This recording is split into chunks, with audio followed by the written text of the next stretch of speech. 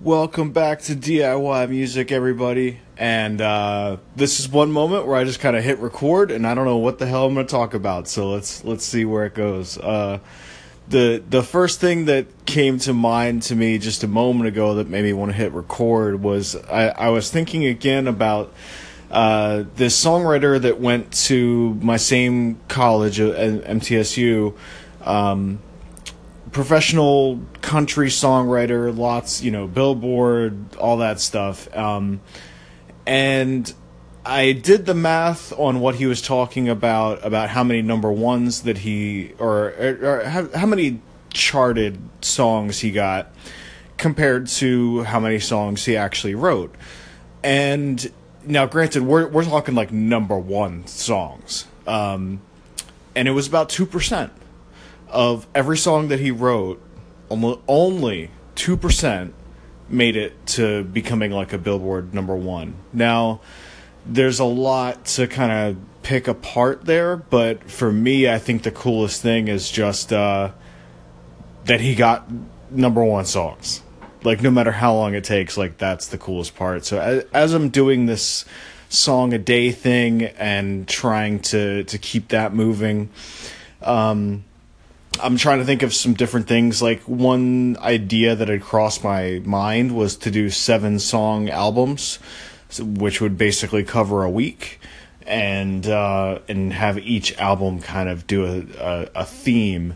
But then I want them to be well-rounded albums too. Like, the first theme I came up with was like, turning rap acapellas into ambient music and doing 7 of those. But like, it's possible. Yeah, it might be possible. I just want to make sure that I don't like overwhelm someone listening to an album and it's just all very similar sounding stuff. But I just thought that 2% was so cool, and it kind of gives me hope in the sense that there is a little bit of math to it. Now, not that it's going to be number one, but in 2014, I had that song on XM, and that was like the biggest. I mean, it's still to this day, perhaps one of the biggest successes that I've had.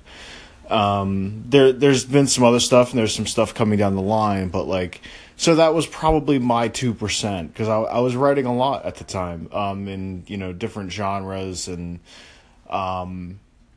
I think so that was the song Better, which I think I posted on here. And, first time I ever actually used a vocoder. Like, I just got the mouth from Native Instruments at the time, and that was, like, literally one of the first things I sang was that song. So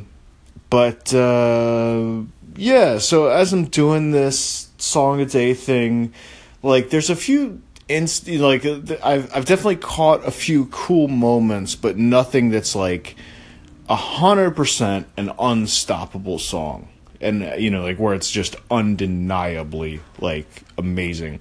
So I haven't gotten there yet, but there is hope in that 2%. I think, where you just kind of keep doing it, and like another thing, I do this chat thing on not Instagram. On Facebook's I am, because me and my best friends, we're all split across the world now. So we keep in touch on there pretty regularly and try to make each other laugh. And I posted, I just recorded myself talking, like we send jokes and stuff to each other, and it was just like, much like this show sometimes, like completely aimless, not funny, rambly, too long, like.